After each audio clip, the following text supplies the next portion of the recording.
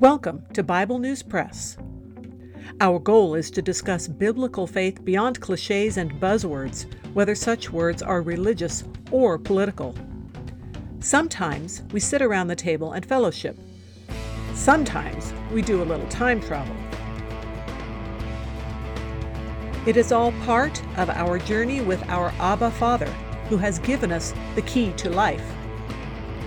We do it with Jesus, and we do it together. Welcome. Hello, I'm Laura. I will be reading Judges chapter 3 from the World English Bible. Now these are the nations which Yahweh left to test Israel by them, even as many as had not known all the wars of Canaan, only that the generations of the children of Israel might know, to teach them war, at least those who knew nothing of it before. The 5 lords of the Philistines, all the Canaanites, the Sidonians, and the Hivites who lived on Mount Lebanon, from Mount Baal Hermon to the entrance of Hamath. They were left to test Israel by them, to know whether they would listen to Yahweh's commandments, which he commanded their fathers by Moses.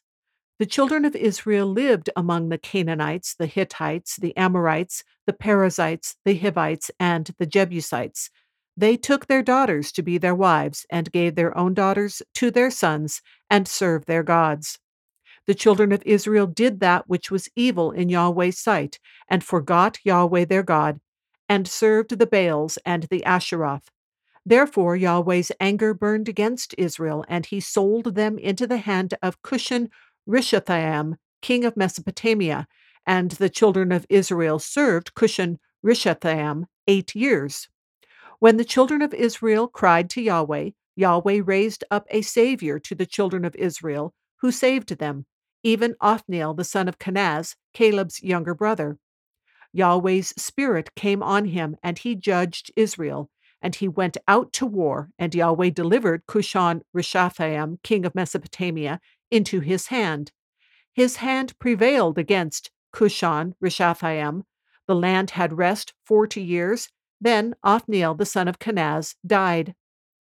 The children of Israel again did that which was evil in Yahweh's sight, and Yahweh strengthened Eglon, the king of Moab, against Israel, because they had done that which was evil in Yahweh's sight. He gathered the children of Ammon and Amalek to himself, and he went and struck Israel, and they possessed the city of palm trees. The children of Israel served Eglon, the king of Moab, 18 years. But when the children of Israel cried to Yahweh, Yahweh raised up a Savior for them, Ehud, the son of Gera, the Benjamite, a left-handed man. The children of Israel sent tribute by him to Eglon, the king of Moab. Ehud made himself a sword which had 2 edges, a cubit in length, and he wore it under his clothing on his right thigh. He offered the tribute to Eglon, king of Moab. Now Eglon was a very fat man. When Ehud had finished offering the tribute, he sent away the people who carried the tribute. But he himself turned back from the stone idols that were by Gilgal and said, "I have a secret message for you, O king." The king said, "Keep silence." All who stood by him left him. Ehud came to him, and he was sitting by himself alone in the cool upper room. Ehud said, "I have a message from God to you." He arose out of his seat. Ehud put out his left hand and took the sword from his right thigh and thrust it into his body.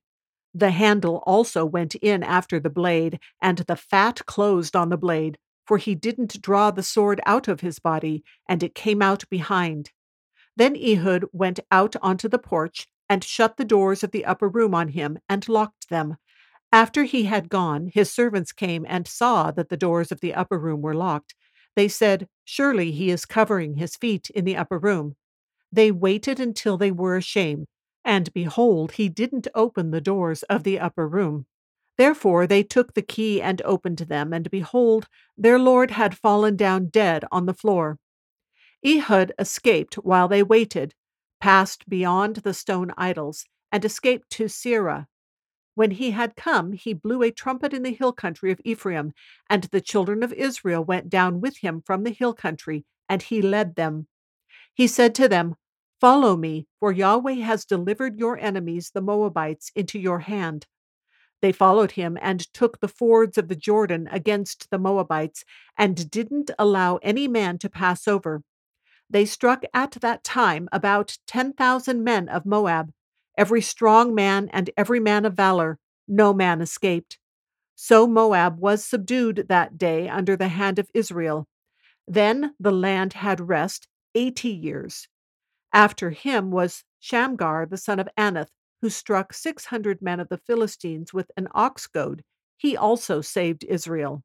That is the Bible News Press segment for today, but not the end of our journey.